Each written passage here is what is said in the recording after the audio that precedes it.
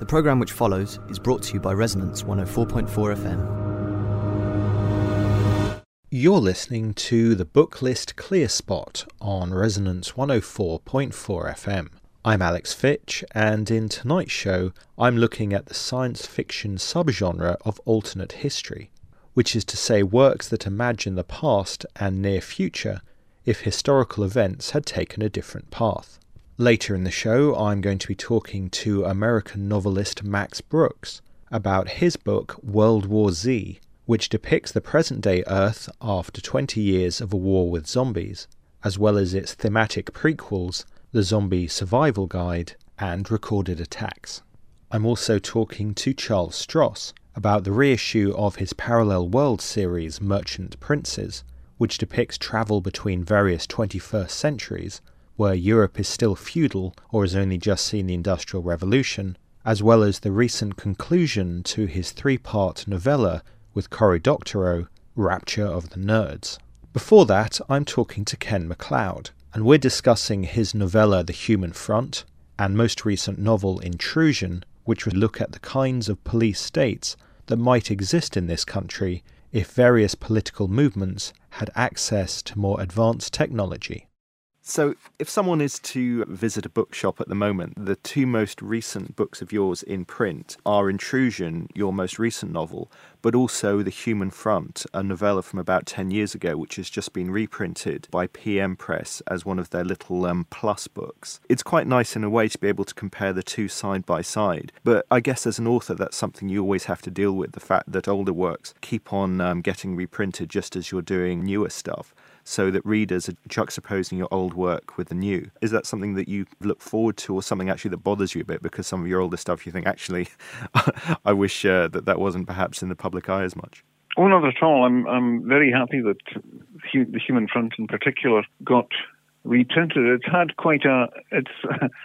had a remarkable history of reprinting, actually, because it was originally written as very limited edition of 500 signed copies for PS Publishing, which in the UK, which is a science fiction and fantasy publisher, essentially a small press, though a very sophisticated and high quality one. And Ian Banks wrote an introduction to that very kindly, to that edition, and it then reappeared in a series which Gollancz produced, which were reviving a very old style of science fiction publishing, which used to be called the Ace Doubles. Ace in the United States pioneered a technique called, I think it's called a Duplo, where you have a book where one half is one novella and the other half is the other novella, but they're upside down in relation to each other, as it were. So each side of the book looks like the front. And The Human Front appeared alongside a novella by Eric Brown called A Writer's Life. A very different and a very nicely juxtaposed combination of stories, I thought. And it then appeared in an anthology, and then it appeared in Year's Best, one of these big, massive annual anthologies that come out mainly from the United States. I forget exactly which Year's Best it was, to my embarrassment. It did come out. So it's been knocking around for quite a while, and in some ways, it turns, let's say that in a way the story turns on a frivolity. But the actual story itself is kind of heavy, political, a certain amount of violence in it and so on. And so that and I was very happy that PM Press brought it out. Got a lot of respect for these people and for Terry Bisson, the editor. I mean, it's interesting, like I said, the fact that you can compare the two books because of their recent, in one case, republication and in the other, first publication. In The Human Front, you very particularly come across as an angry young man, and these are the kind of Trotsky-esque ideals that you presumably did discuss in real life with your father as a youth. While in Intrusion, you're still clearly angry about a lot of issues in the modern world, and, as the events of the past month or so, and the recent announcement that they're going to advise mothers not to use any shower gel or anything like that. I guess one allows you to be fiery and the other one allows you to kind of weave in your concerns into a longer narrative. I guess it's good for you as an author to be able to apply those two different approaches to your work. Yes, it is. I wouldn't say that, I suppose I may have changed a wee bit politically between the time of writing The Human Front, but of course the character in it is a inverted caricature of me at that age, as it were. In fact, the way I came up with for writing that particular story was to take certain circumstances of my own life and essentially invert them as part of the inverted or altered world of the alternate history. With intrusion, I'm dealing with, far more topical concerns. And yes, people do keep reminding me or pointing out to me on Twitter and so on some new outrageously silly thing which says, "Oh, that really reminds, very like your novel," That I think, I did, by luck or judgment, hit on something that is a very live issue. The other thing that it came out of was a stint I did for about a year as one of two writers in residence at the Genomics Forum, which is a small sociology institute, which has just wound up. It had a delimited, pre-arranged delimited lifespan, which is part of an Economic and Social Research Council project, which ran through several major research institutions on the social aspects of the new life sciences. And the Genomics Network did a lot of research, which the Genomics Forum really turned a lot of it into public information of one kind or another, whether it was briefings for the media and for legislators, etc., or interest groups, or the general public. And they had a long-term cultural edge as well, in that they sponsored discussion themes and threads at the Edinburgh International Book Festival for quite a number of years, and they had artists in residence and so on. And I and Pippa Goldschmidt were the two half-time writers in residence there. And it was a fascinating experience for me to meet sociologists really up close for the first time, and to learn about the sociology of science and how sociologists view what's going on in science and how that whole approach to it.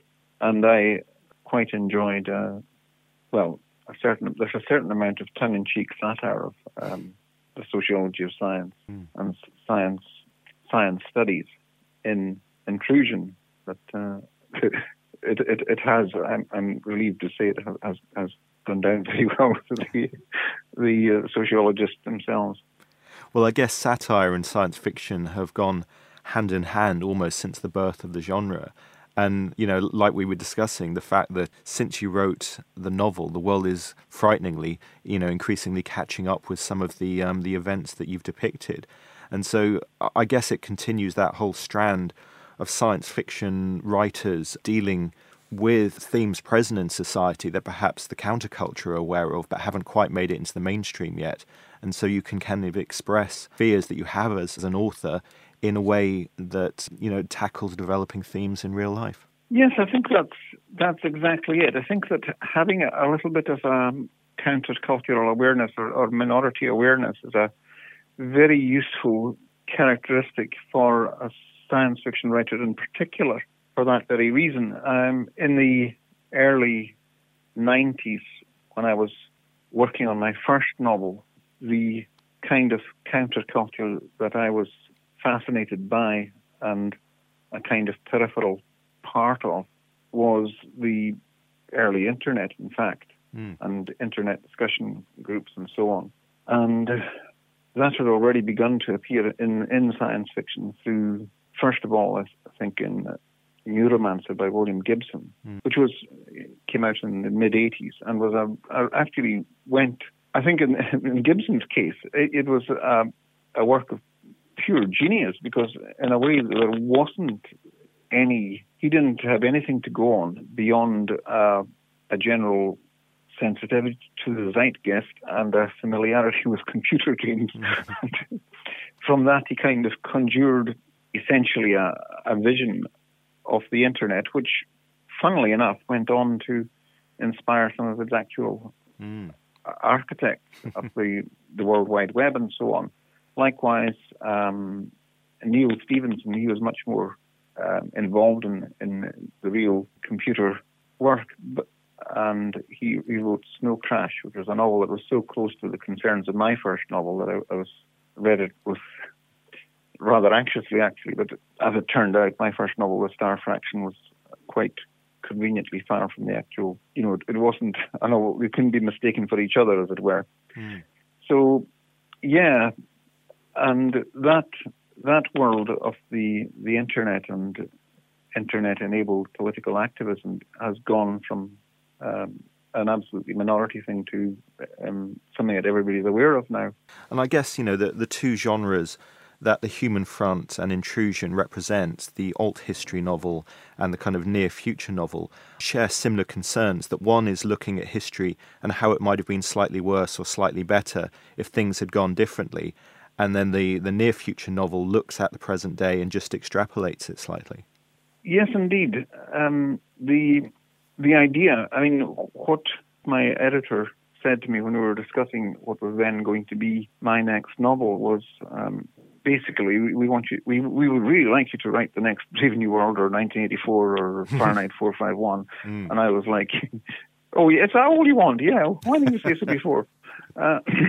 So, yeah, the idea was to find some really hot topical issue. And as it happened, I had just been taking part in a discussion on the theme Frankenstein's Daughters, about reproductive technology at Battle of Ideas, which is an annual sort of festival of discussion in London, to which I've been a few times. And I suddenly had the idea of the fix of this very reliable and simple and safe treatment to correct any genetic errors in a developing fetus. And the question, of course, the science fictional question, the real science fictional question is not, gosh, wow, what if that was possible? But you imagine that that's possible, and then you think, well, who might object to it? Who would be harmed by it? Who would find themselves in conflict with it? And that's where that came from. And naturally, at first, me being me, my initial conception of the novel was of kind of international conspiratorial political techno-thriller. That got pretty swiftly knocked back. And I managed to focus it, just got to focus it down to the domestic and the local. Well, I actually saw a young woman who happened to be working in the same building. I don't know her and didn't know her, but I saw her standing outside the door waiting to go in, and I suddenly saw her and thought, yes, that's the mother. That's what she's like. And once I had a clear picture of the mum in my mind, it all went from there. Would you describe yourself as an optimist or a pessimist? Because, looking at Intrusion, it is a very plausible outcome to many of the concerns that we're dealing with in the present day. And, you only have to read the news on a regular basis to think we're all going to hell in a handbasket. That's a very good question. I'm more of an optimist, actually. The reason why Intrusion has a rather pessimistic ending, or a hell in a handbasket ending, as you say, is that it is in a way it's part of the specification for writing a dystopia. My slogan for a dystopia is, an oppressive system takes on a brave individual and wins.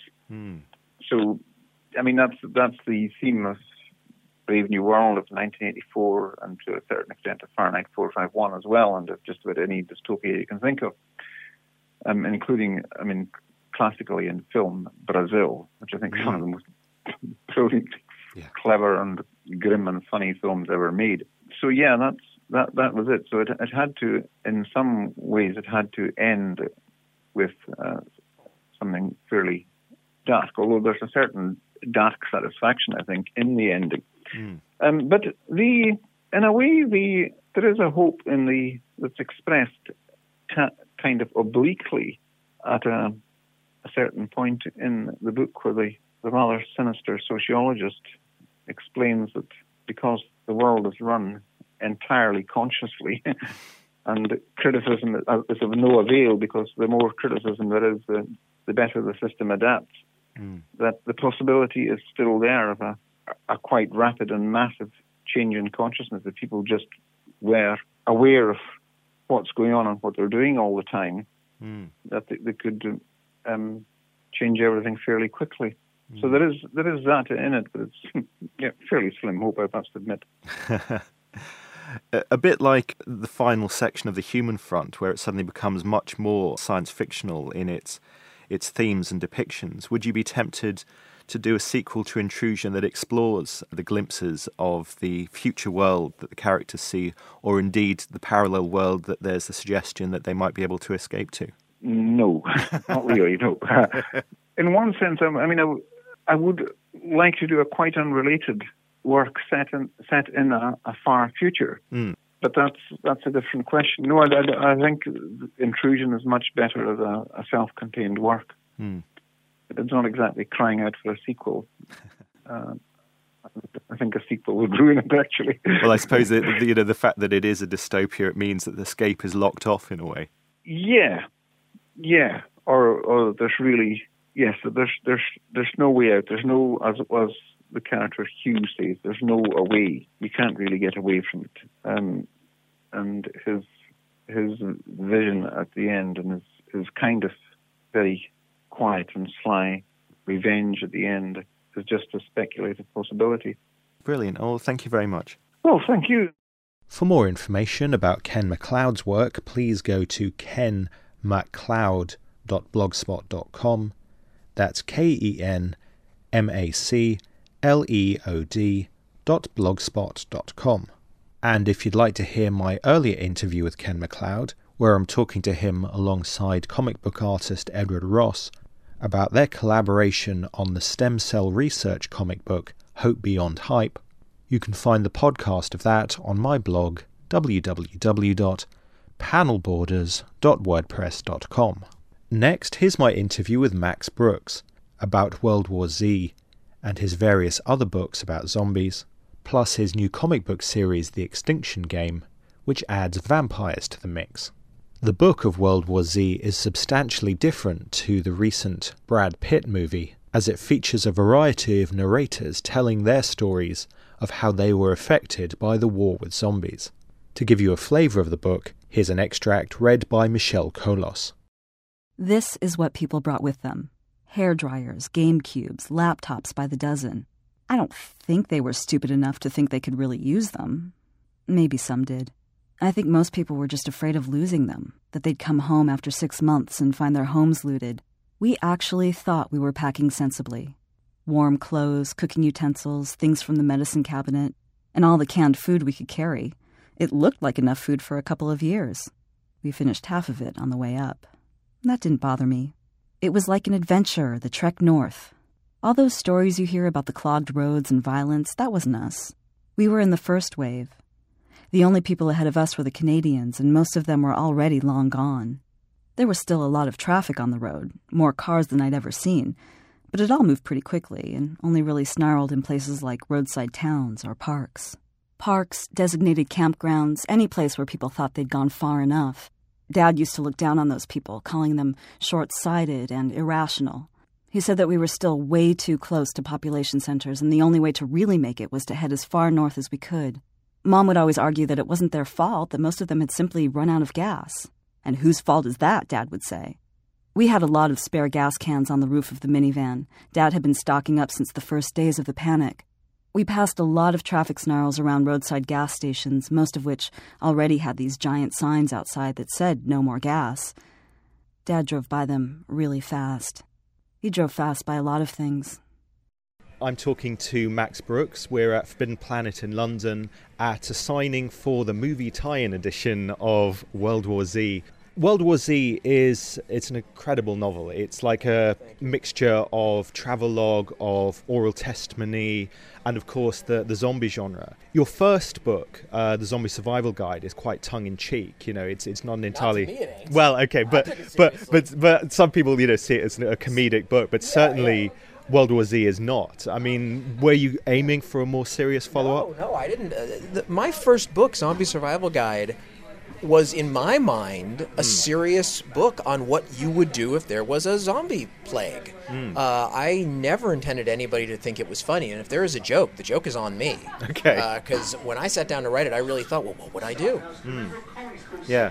Maybe it's almost the absurdity of the situation, because zombies were still, at least in the UK, a fairly nascent genre at the time, and the idea of someone writing a book about something like, oh, that would never happen, although now we live in a world where people are writing zombie survival guides. Right, I think maybe if I was a better businessman, I should have waited, 10 years or something like that to do it, but the truth is, the reason I did do it was because I wanted to read it, and nobody was writing it, and it was the same thing in America. There was no zombie stuff out there. There certainly was no zombie books, but I was hungry for a book on telling me how to survive my childhood fear.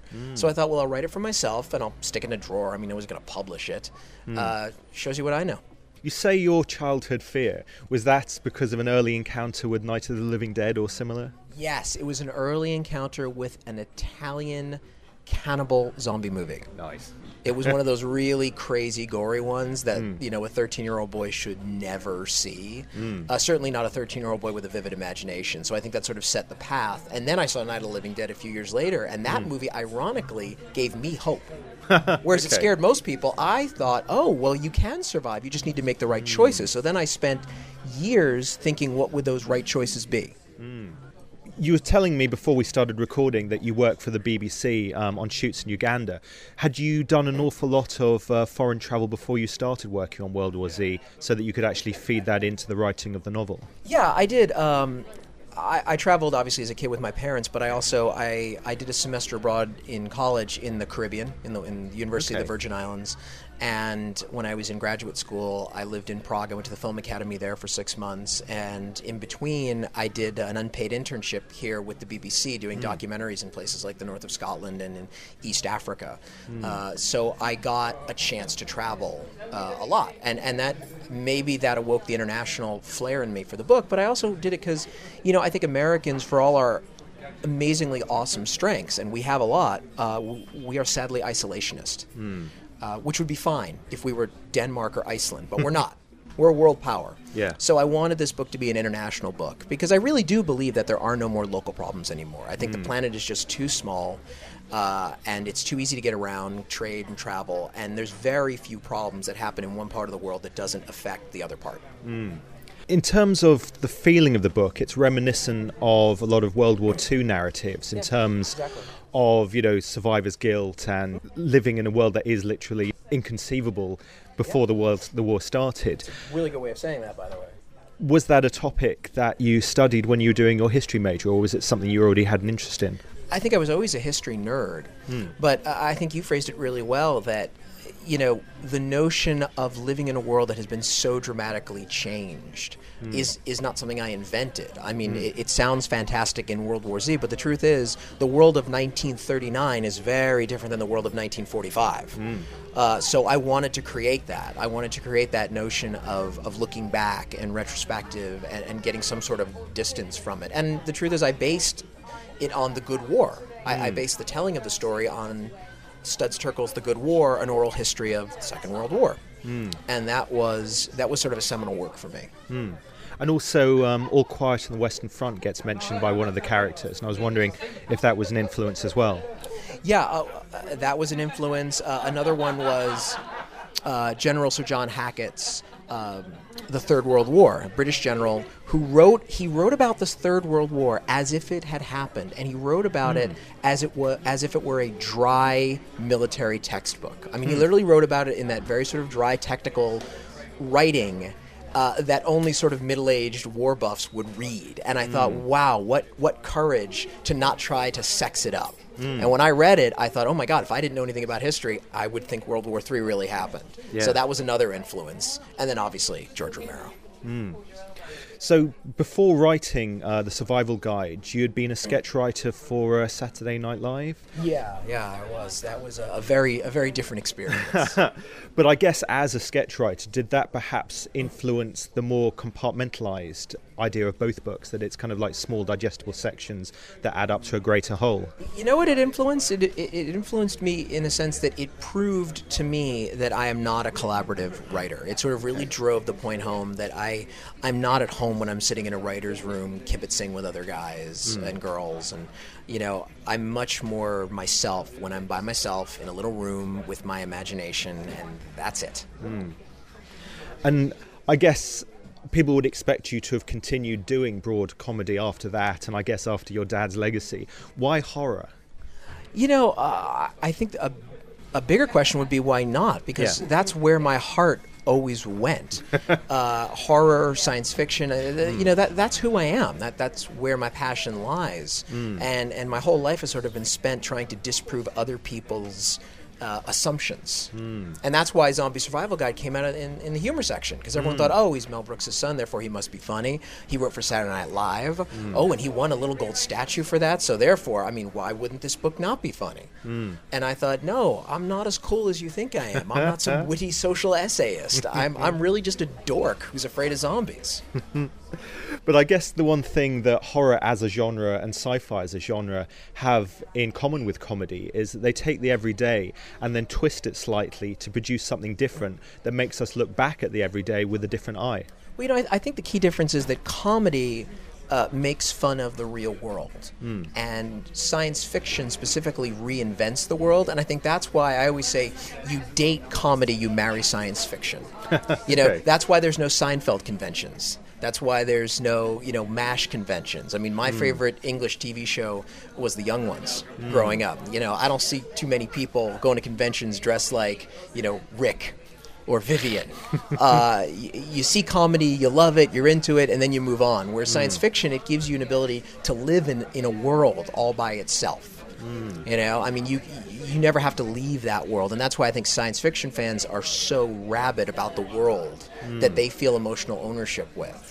And I think that's why, when someone comes along and changes it, people go ballistic. And they say, I'm sorry, but in my mind, Tom Baker is Doctor Who. I don't know who all those other guys are that came after him. I don't know who came before him. When I was a kid, turned on the TV, Tom Baker, Doctor Who, and that's it. Cool. You haven't been involved with the World War Z movie per se, but in terms of visualising the events from your books, you did help produce a graphic novel, Recorded Attacks, that span out of the original book. When it came to doing Recorded Attacks, how long a process did that take, thinking these are the episodes that I want to see visualised? That was a huge process for me, and more importantly, I think the harder work was doing the research, because it's one thing to write about feudal Japan.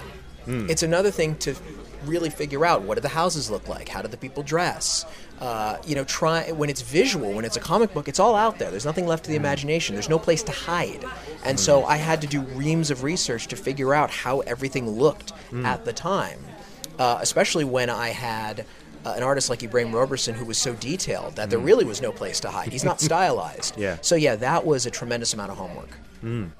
And I guess while World War Z is a travelogue going all around the globe, Recorded Attacks is like a temporal travelogue as well. Exactly. Finding periods in history that interested you that would perhaps produce an interesting juxtaposition to zombies. Yeah, no, that's a really good way of saying it, because, see, with World War Z, I wanted to see how different countries would react to a zombie plague. With Recorded Attacks, I wanted to see how different times would react, different cultures throughout history. And I thought that was really important. It's just as important for me to see the difference between, say, how the Romans would react as the Caribbean colonial slave culture would react. And also, we talked about the relevance to events in the Second World War, but also, I guess World War Z paints a picture of America more like the New Deal as well. It's more, it almost leads, like you said, to a hopeful resolution once you've survived something like this. No, I mean, we're talking about strengths and weaknesses. An American weakness is isolationism, but an American strength is hope.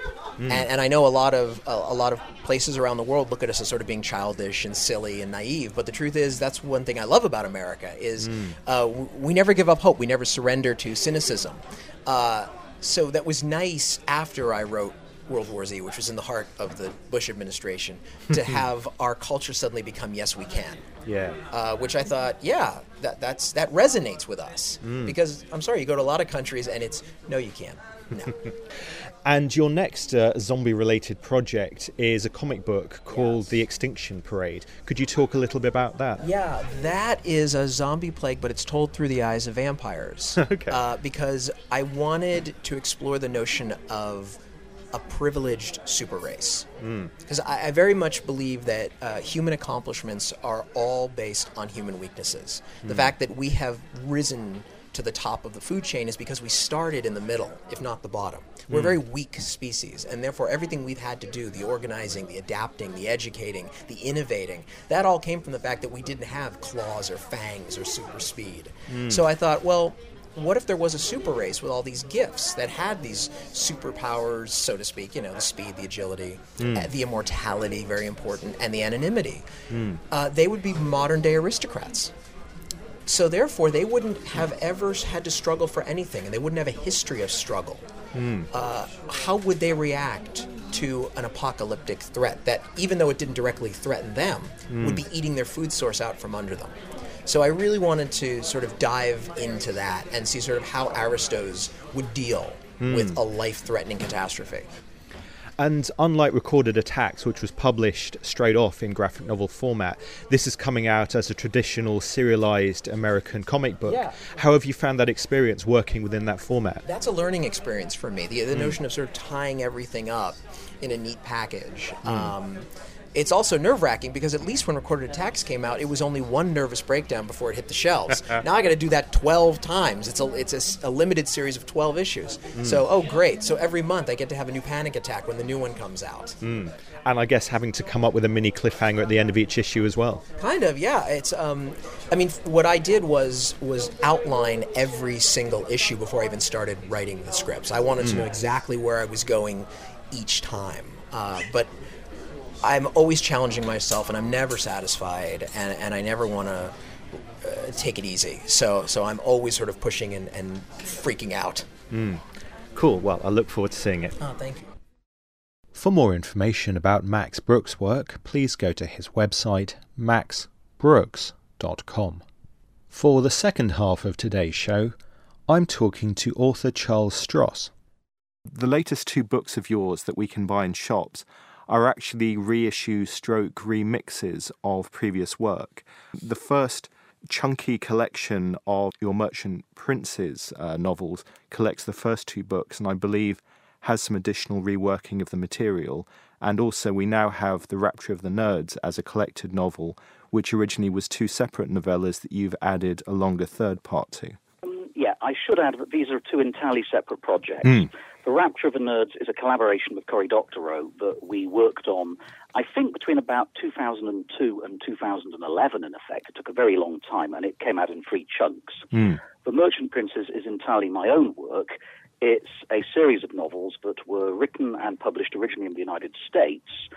There's a history to this. My literary agent is based in New York. I am, in fact, sold primarily in America, even though I'm a British author. And around 2002, I was looking for a new project to work on, and The Merchant Princes were the next thing I wrote. However, for business-related reasons, too complex and annoying to go into, they didn't sell in the UK at the same time as the initial publication in the United States. They were sort of published half-heartedly a few years ago, the first couple of them, and then sank without trace. So when in 2011, my editor at Orbit, Bella Pagan, moved shop to Macmillan with a remit to reboot the Toy UK line, it seemed like a good idea to talk to her, and she was most surprised to discover she had the rights to effectively 6 unpublished Charlie Stross novels. And this didn't seem right to her, and it doesn't seem right to me. Now, I'd originally intended these books to be big, fat, brassy, alternate history, techno-thrillerish novels. But again, for commercial reasons too complex to go into, but involving marketing, they came out as sort of salami-sliced, relatively thin novels and were marketed as fantasy. So we discussed the possibility of reassembling them, doing effectively a director's cut, and publishing them as originally intended, as fat, thrillerish novels. And I spent a good chunk of last year effectively redrafting them. There are an enormous number of changes, most relatively small. Unlike most director's cuts, this one actually came out about 5% shorter than the original. When you're writing slim novels, you tend to need more introductory material explaining what has gone before earlier in the series, and a lot of that could be done away with. So I'm really happy with the way these ones are coming out. It's much closer to my original conception for how the series should look, and it's also a solid platform for the next work I'm doing long term, which won't be published until 2015 at the earliest, which is 3 more books in this series. I mean, I've just read the first fat edition, as you call them, and it doesn't feel like there's a cliffhanger anywhere in particular in the middle. I believe that the first 2 books were always intended to be 1 volume anyway. Yes, I originally handed them in as a single book. Then sort of a month before the production deadline, I got an email from America saying, Charlie, we're going to publish these as 2 300-page books. Can you chop them in half? At which point I had to really hastily insert a cliffhanger, and I was sort of grinding my teeth down to stumps. It was a blessed relief to actually be able to remove the artificial cliffhanger and reassemble them as 1 book. I did get a lot of grief from readers early on saying, why does this novel just stop? So hopefully this one works better. Where did the initial idea for the novels come from? I was kicking around ideas in 2002. I had just been signed up with my literary agent, and we had sold 2 science fiction novels to my SF publisher. And all was looking well, but I was unemployed at the time other than writing and doing freelance journalism. So when my agent said, why don't you write me a big fat fantasy or alternate history series I can sell and make us both lots of money, this seemed like a really good use of my time. Now, the reason it had to be fantasy or alternate history was because my SF publisher had the right of first refusal on my next SF novel. And as my agent pointed out, they wouldn't be interested in seeing that for a couple of years because they had 2 in the pipeline. They had to publish those first. So we sat down and I kicked some ideas around, and it seemed to me that if you're going to go for something fairly artificial, if you're really looking for a good plot, why not steal? Steal from the best, being perfectly cynical about this. But, you don't steal from somebody who's still alive and writing, steal from somebody who's dead. So I began looking around and realized, hang on, I really like Roger Zelazny's 9 Princes in Amber. And there's this H. Beam Piper guy who did Paratime science fiction as well. I wonder what happens if you take their ideas, strip them back to bedrock, and have another really good look at them. And from Zelazny, we have the idea of these feuding quasi-medieval families of nobles who can travel to alternate timelines. From Piper, we have a much more hard-headed approach to trading between timelines. And I suddenly thought, what if there are people who can travel to our world from another timeline, and it's a much more primitive one than ours? They can maybe only carry what they're holding in their own hands or on their back. These are not the demigods of 9 Princes in Amber. What are the consequences going to look like? And that's basically where I began digging from. It's not a straight copy. It's more a case of look at what was really successful in this field before and see if I can come up with a few new wrinkles based on it. And before I'd gone very far, it sort of took on a life of its own. And I suddenly realized I was sort of writing a mafia story, if you like, with thriller overtones and scarier and scarier side effects the further into it I began to explore. Which should become fairly obvious in the 2nd and 3rd volumes. The 2 parallel worlds that we see in the first omnibus, one is a sort of medieval feudal society and one is a more sort of steampunky earlier 20th century society. Did you come up with those as being the subjects of the parallel worlds first and then think, what point in time do I need to go back to find the divergence which created these societies? I came up with the worlds first, but had a fairly good idea for where the divergence was before I actually began writing them. I should add the somewhat steampunky one is developing. As William Gibson said, the future is already here, it's just unevenly distributed. Our heroine arrives in this steampunky world and sees zeppelins and streetcars and steam locomotives. But you'd have seen pretty much most of those things if you'd materialized in the United States in 1942. What you wouldn't have seen would have been the Manhattan Project, the nascent work on computers at Bletchley Park, or the jet engines, or the ballistic missiles, or V2s. So there is this stuff tucked out of sight, and there's also some interesting political consequences going on. One of the things that got me hooked once I began getting into this material was the idea of development, economic development and political development. What are the determinants of development? Why do some countries make a great leap forward into modernity and leaving others behind? Consider, for example, North and South Korea. In 1953, they were pretty much equal. They'd both been badly damaged, indeed flattened, by a foreign occupation followed by a bitter war. They were both run as military dictatorships.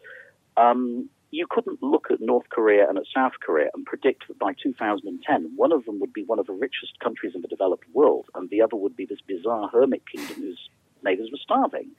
What causes this divergence to happen? And that became a chunk of the body of these stories. Our clan of world walkers who visit our world, they live in a pretty much medieval tech-level civilization on the eastern coast of North America, in a timeline where the Dark Ages were much darker than in our history. They've clawed their way up quite a way, but they're still relatively backwards. And despite being immensely rich in their own lands and having access to ours, they can't quite figure out how to begin development, how to bootstrap their way out of what economists refer to as a development trap. Thinking of technological development, which is something that you discuss a lot in your books, not only in your fiction but your non-fiction when you give lectures, by coming up with these two parallel worlds, these two additional parallel worlds, it means that the narrator can make parallels between how she observes the world she's come from and the world she's visiting, which I guess makes it easier for the audience to get a handle on the narrative. Yes. Also, I decided I needed to keep the focus fairly tight. In one way of looking at it, the worlds themselves are protagonists within this longer story. I decided to keep the focus fairly tight at first on just three worlds: the relatively feudal one, the somewhat steampunky but developing one, and a rather scary version of our own world where there is a point of departure in 2001. By the end of the series, things are very, very visibly different. Okay. Indeed, at risk of spoilers, we hear a phrase uttered: President Rumsfeld's America. Oh, no. Oh, yes. Oh, well, I've only read the first omnibus so far. Yeah, it's diverging. It's going to diverge rapidly from the second omnibus onwards. Ah, okay.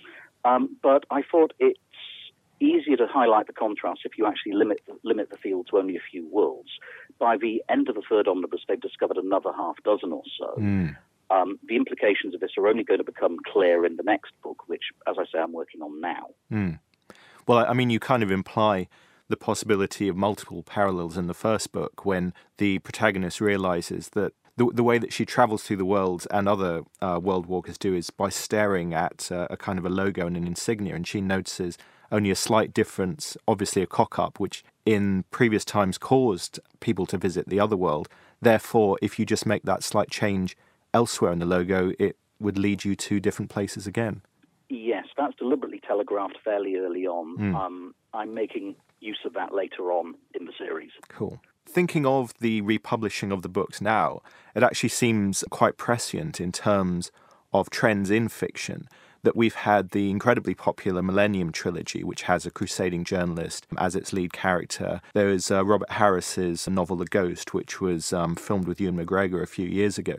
And it seems the idea, I mean, maybe not at this moment in Britain, but it does seem at this moment in time that the idea of the crusading journalist as the hero is something that's becoming popular again. They're a very useful protagonist. Certainly, if you want somebody with individual agency who can go and unearth secrets, you've got a fairly limited scope for who can do it.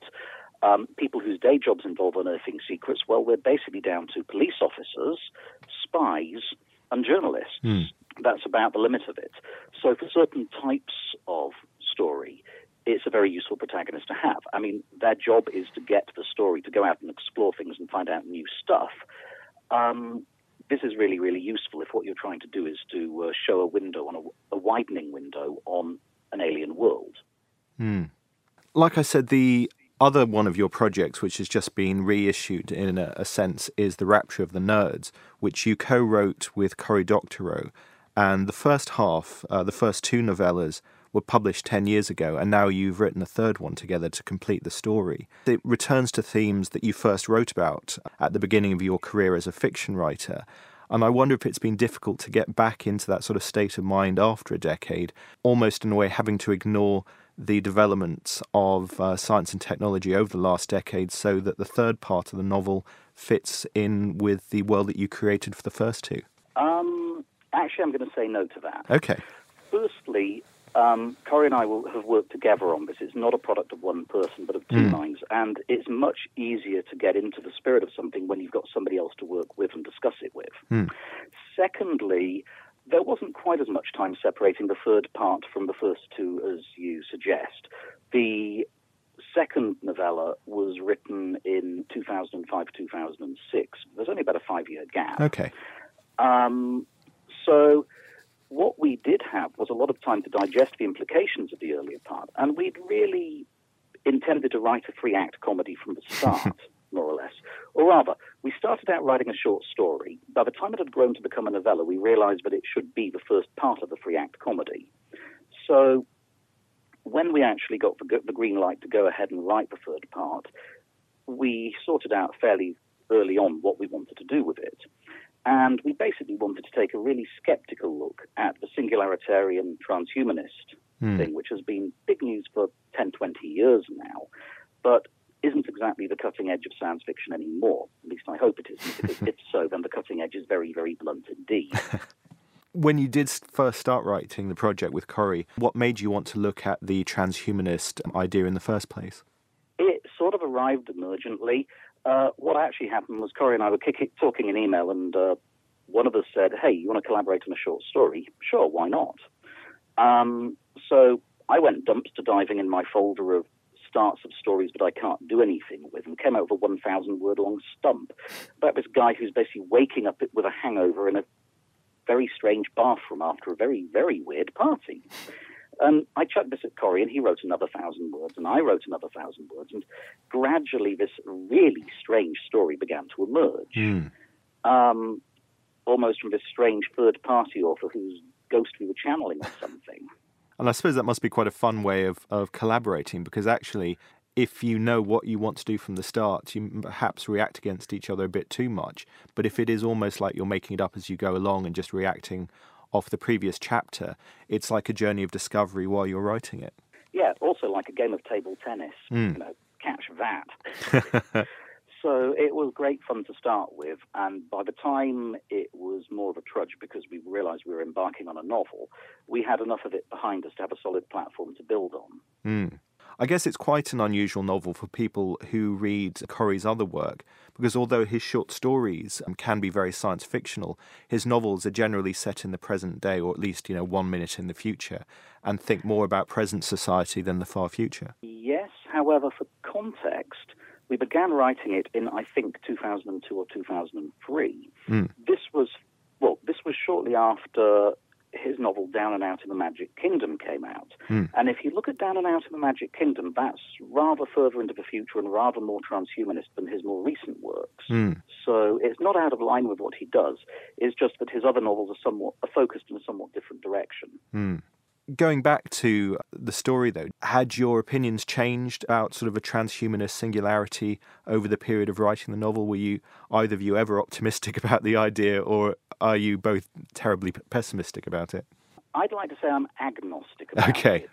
What I do see and what worries me is that for an idea which is theoretically cold-eyed and rationalist, there's an awful lot of theological overtones to it and echoes of cosmology dreamed up by theologians all the way back to the Middle Ages.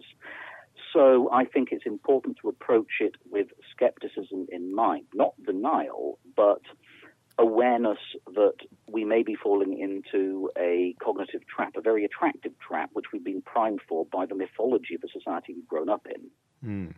To think of it as sort of a counterweight to my earlier novel, Accelerando. Okay, because that book was also about the singularity, but came at it from a very different point of view. Exactly. Is it a subject that you think is achievable within 100 years, 200 years, or actually it is just a nice science fiction trope that can lead to playful story ideas? Actually, I've got no idea.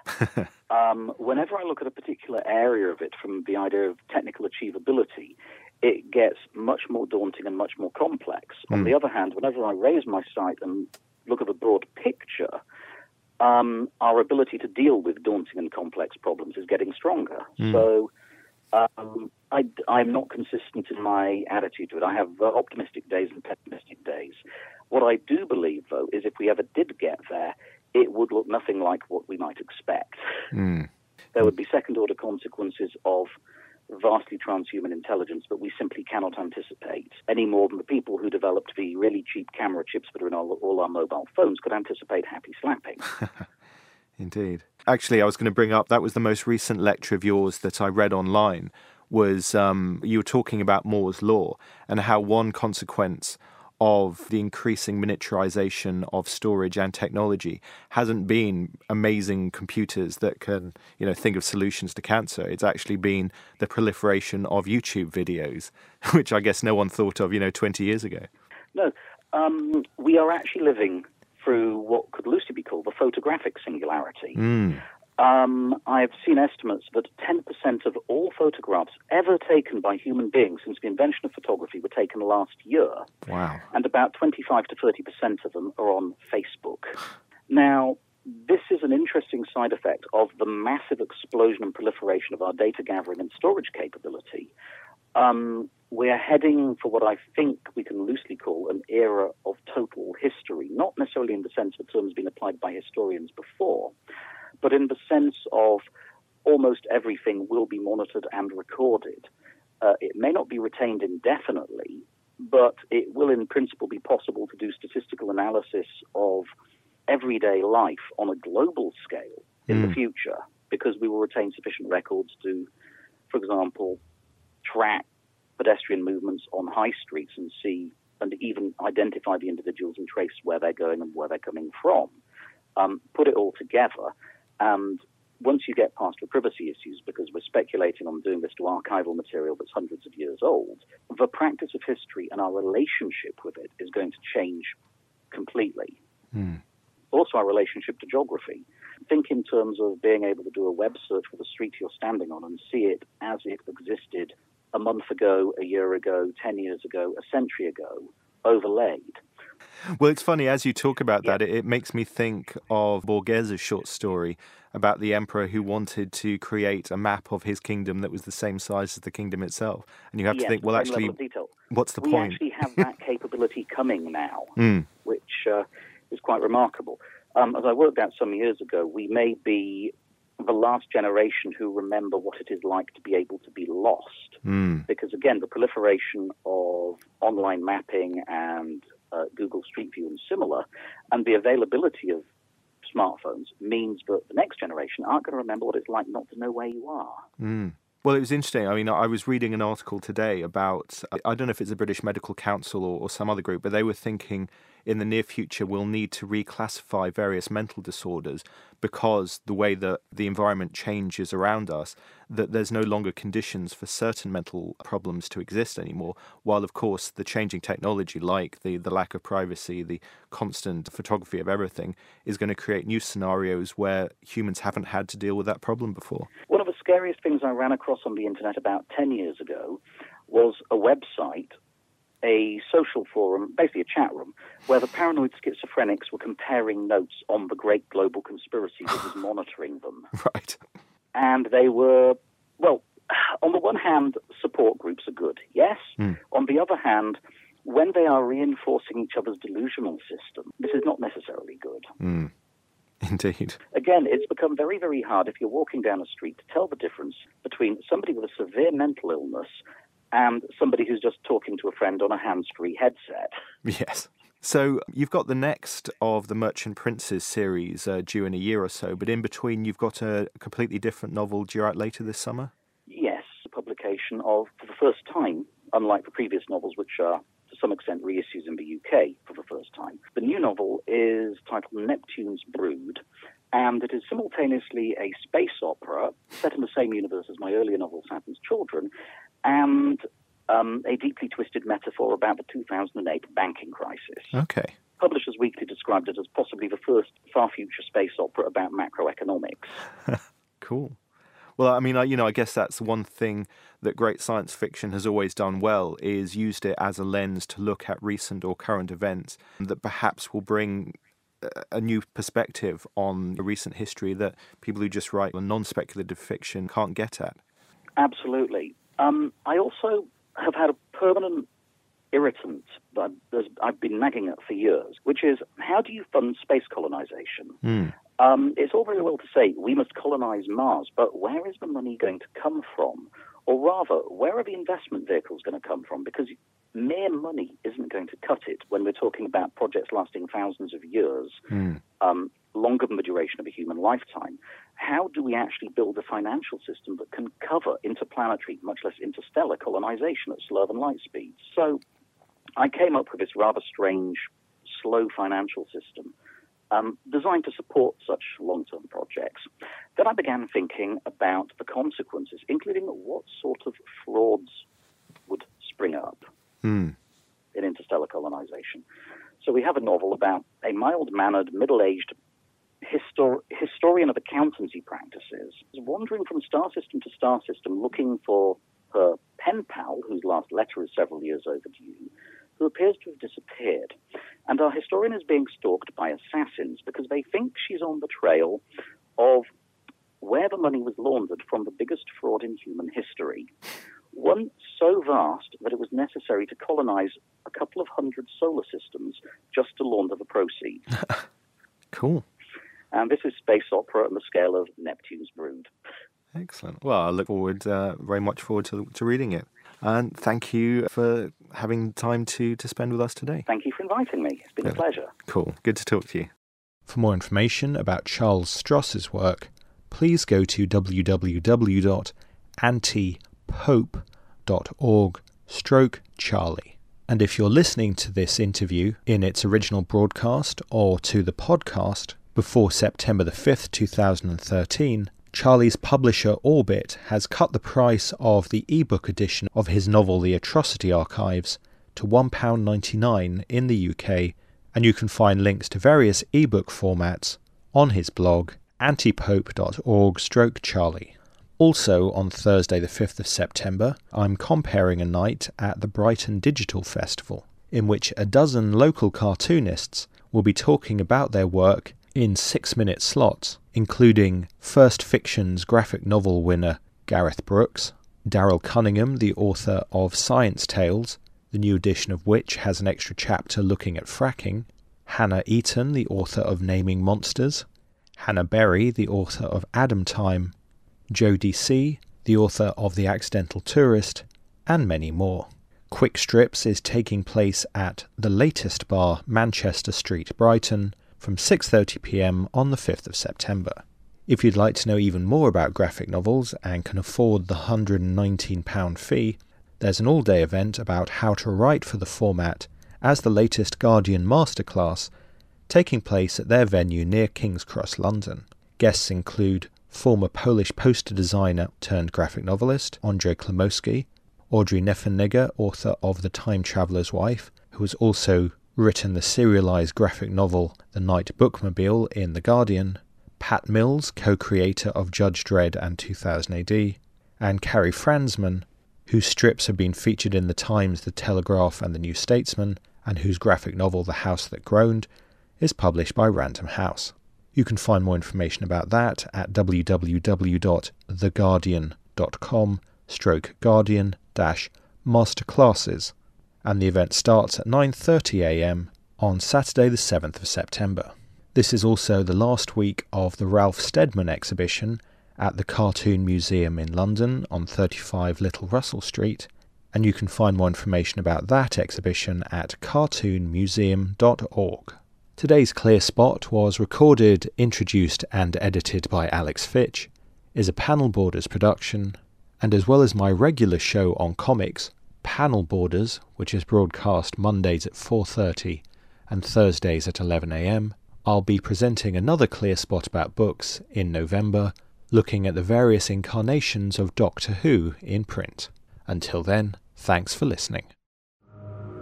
This programme was brought to you by Resonance 104.4 FM. Visit our website at resonancefm.com to hear our vast range of original 24/7 broadcasts.